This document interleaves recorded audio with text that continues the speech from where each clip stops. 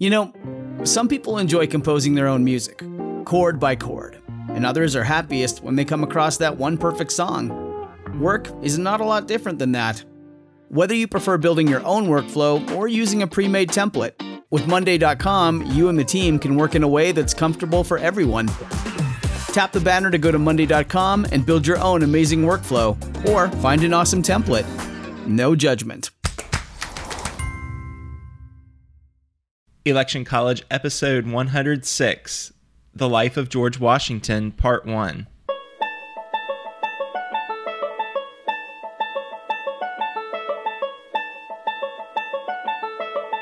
Let's throw a political party. Face it, the political scene sucks, but did it always? It's time for Election College, and class is in session. Now, your hosts, Jason Goff and Ben Smith.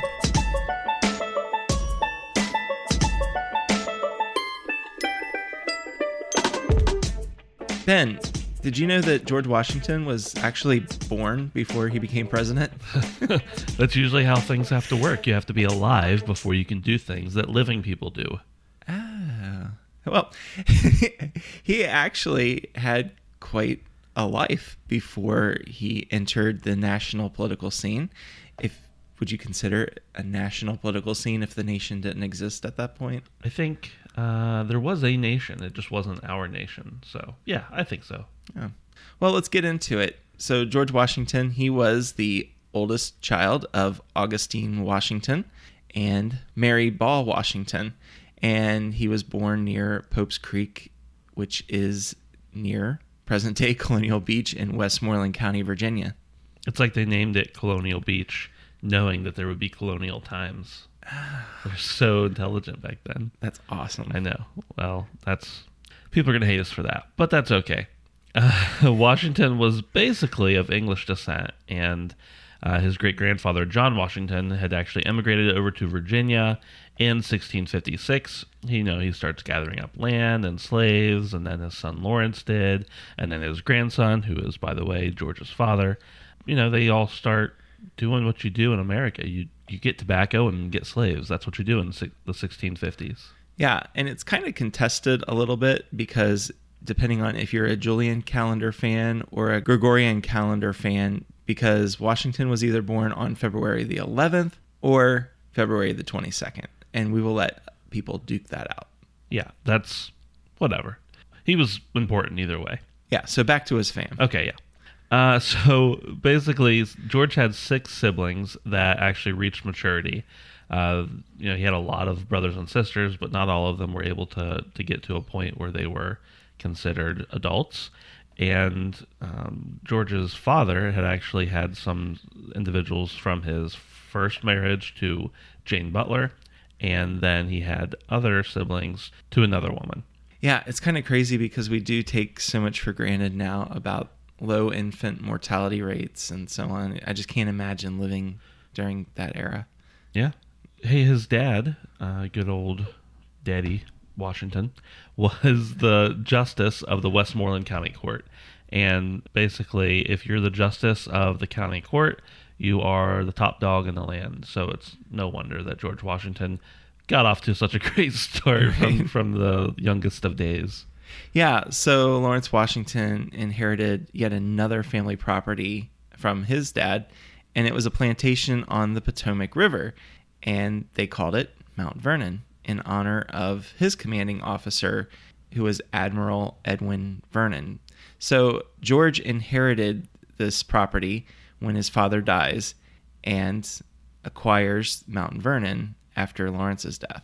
Yeah, and we talked about this long time ago, but basically George Washington wanted to go to England for schooling. He wanted to go to the Appleby School, and his older brothers had gone there, and everything was, set on track to go there. But then his dad dies, and he essentially just gets an elementary school education, and then got a little bit of tutoring from an Anglican clergyman, etc. And he wanted to go to the Royal Navy, but his mom's like, nah, George, I need you here. Yeah. So in 1751, Washington is like, hey, Lawrence, I want to go to Barbados. But it wasn't really a pleasure trip. When I think of going to Barbados, I'm thinking, hey, Yeah. that sounds fun. Yeah, why not? But it was Go to the actually beach and stuff. Yeah, right. So it was actually because Lawrence was suffering from tuberculosis, and they were hoping that the climate would be beneficial to his health. And, well, that didn't necessarily work out for Lawrence. And Washington contracts smallpox during the trip. Yeah. So, yeah, pretty bad. Barbados is not all it's cracked up to be, I suppose. Not at that time.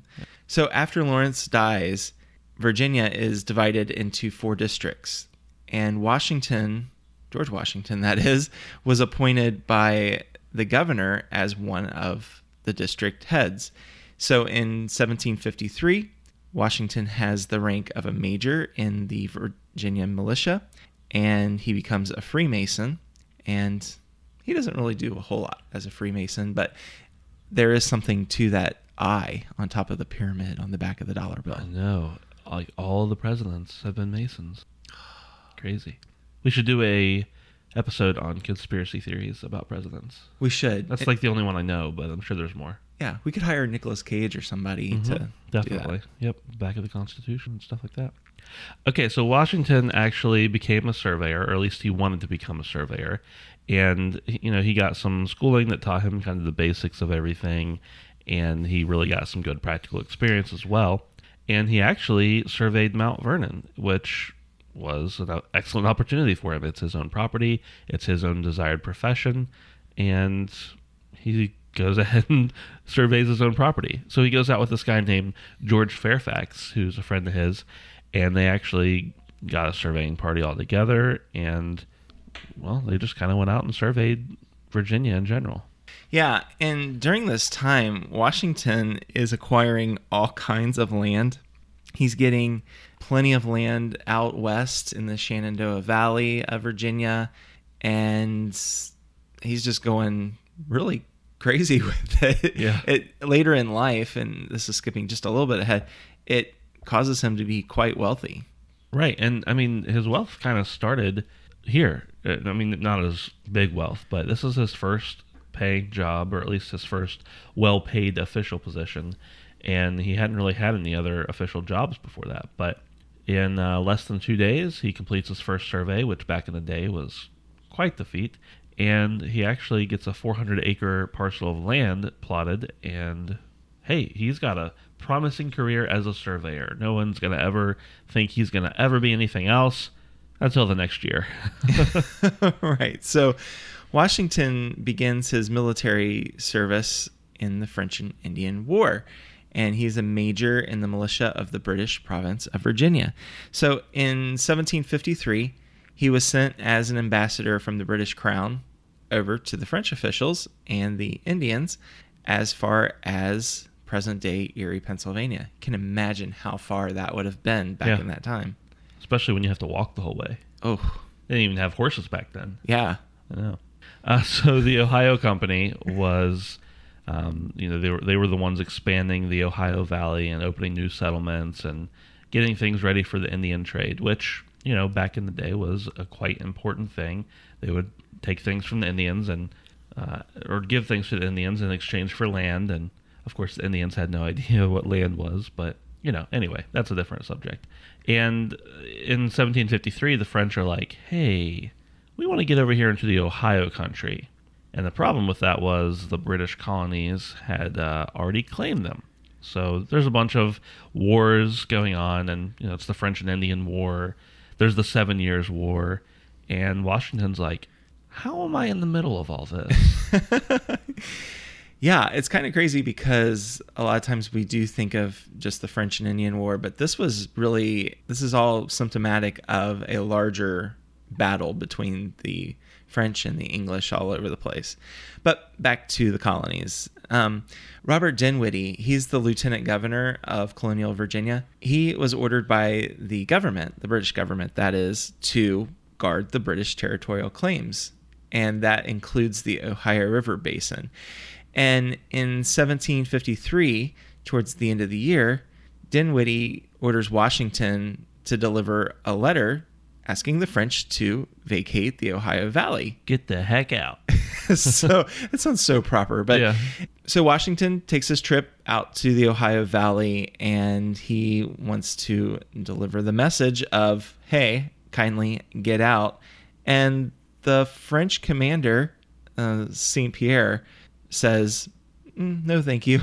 I'm not going to leave.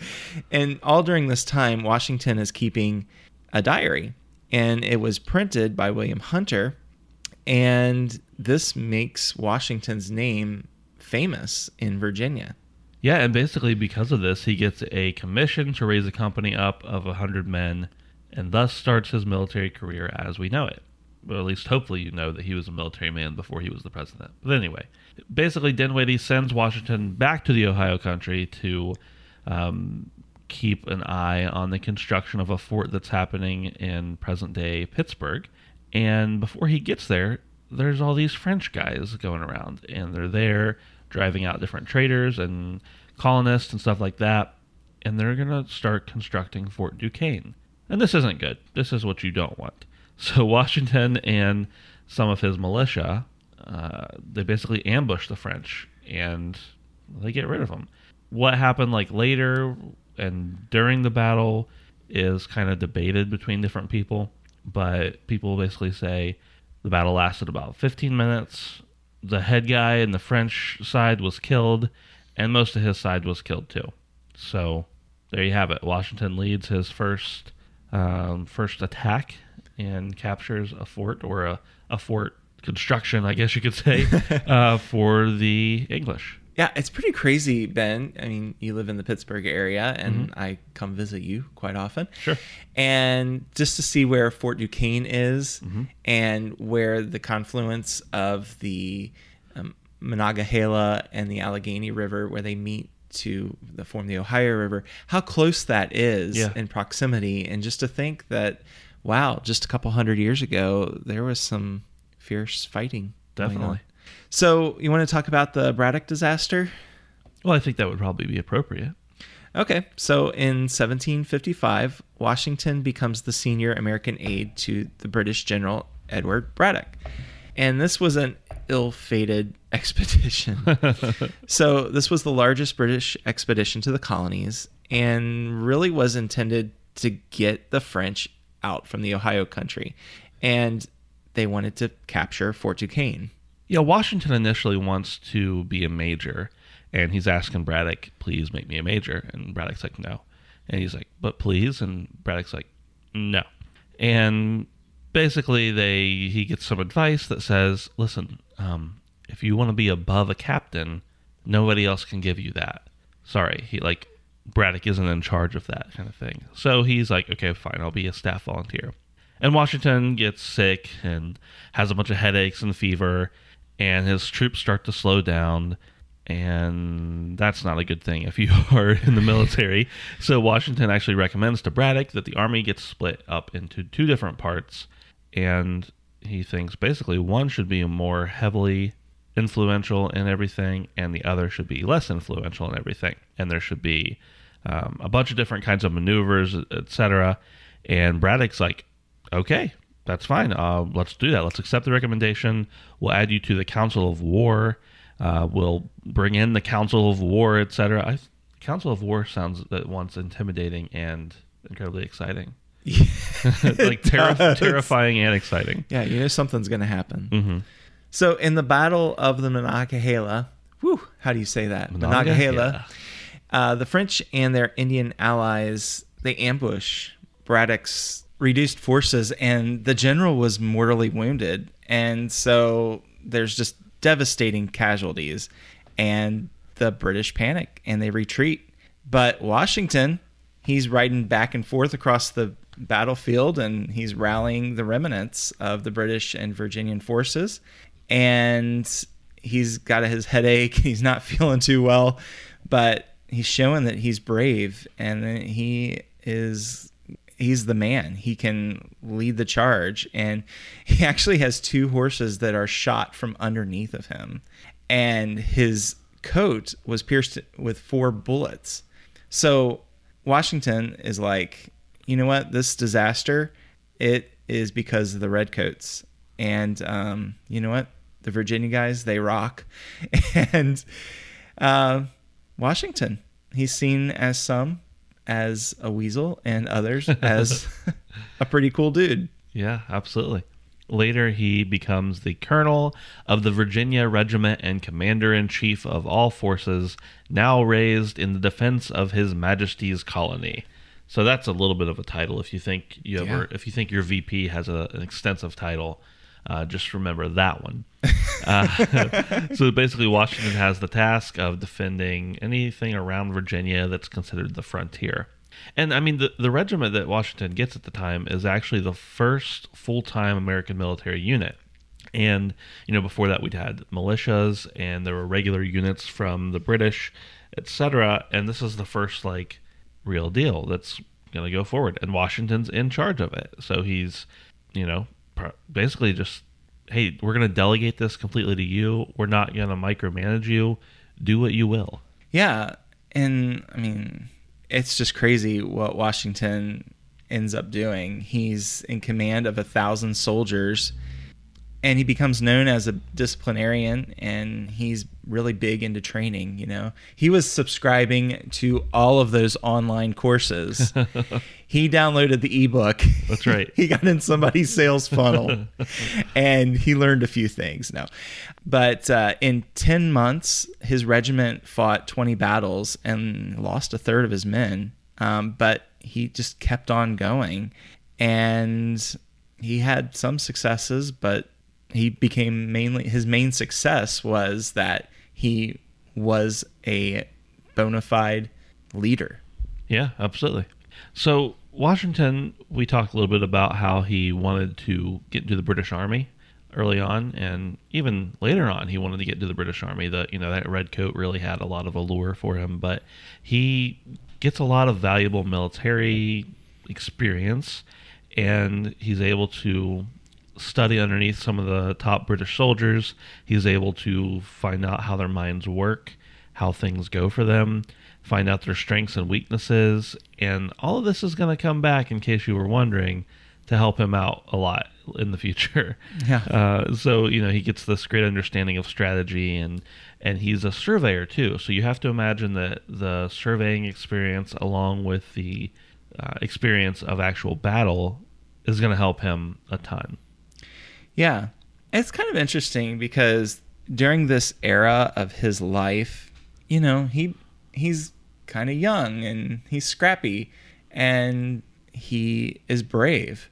And whether you think that he is awesome or that he's just a goofy guy who doesn't know a whole lot about how to lead an expedition or how to lead men, I take that back. How to lead men. That's what there is agreement on. Right. He knew how to be a leader. Right. Okay, so the war's over. We're kind of in the middle of things. Things aren't really kicked up. Let's go back to Mount Vernon for a minute, Jason, or at least back to Washington's personal life. In 1759, Jason, Washington marries Martha Custis, who is a widow, and she's 28 years old, and I think that's about how old George was at the time. Mm-hmm. She might have even been a little bit older than him, if I recall. But anyway, she and he get married, and there's some rumors that George may have been in love with somebody else at the time, but that's all neither here nor there. Yeah. George and Martha get together, and they're happy, and Martha is a big help to him. Yeah, so she brings 2 children from her previous marriage into the house, but marrying Martha was quite the smart decision as far as being wealthy, because the marriage actually increases Washington's property holdings as well as his social standing and makes him one of Virginia's wealthiest men. He acquires 1/3 of the Custis estate upon his marriage, which was worth approximately $100,000, and he managed the remainder of the estate for Martha's children. And he really did care for her kids as his own. And later on, we'll see in his later life that the Washingtons actually cared for a couple of Mrs. Washington's grandchildren. Mm-hmm.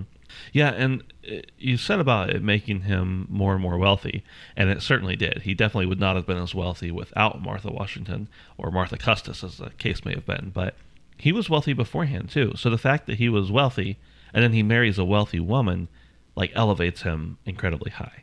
Anyway, 1754, Dinwiddie had promised bounties of land to the different officers that had volunteered to serve during the French and Indian War.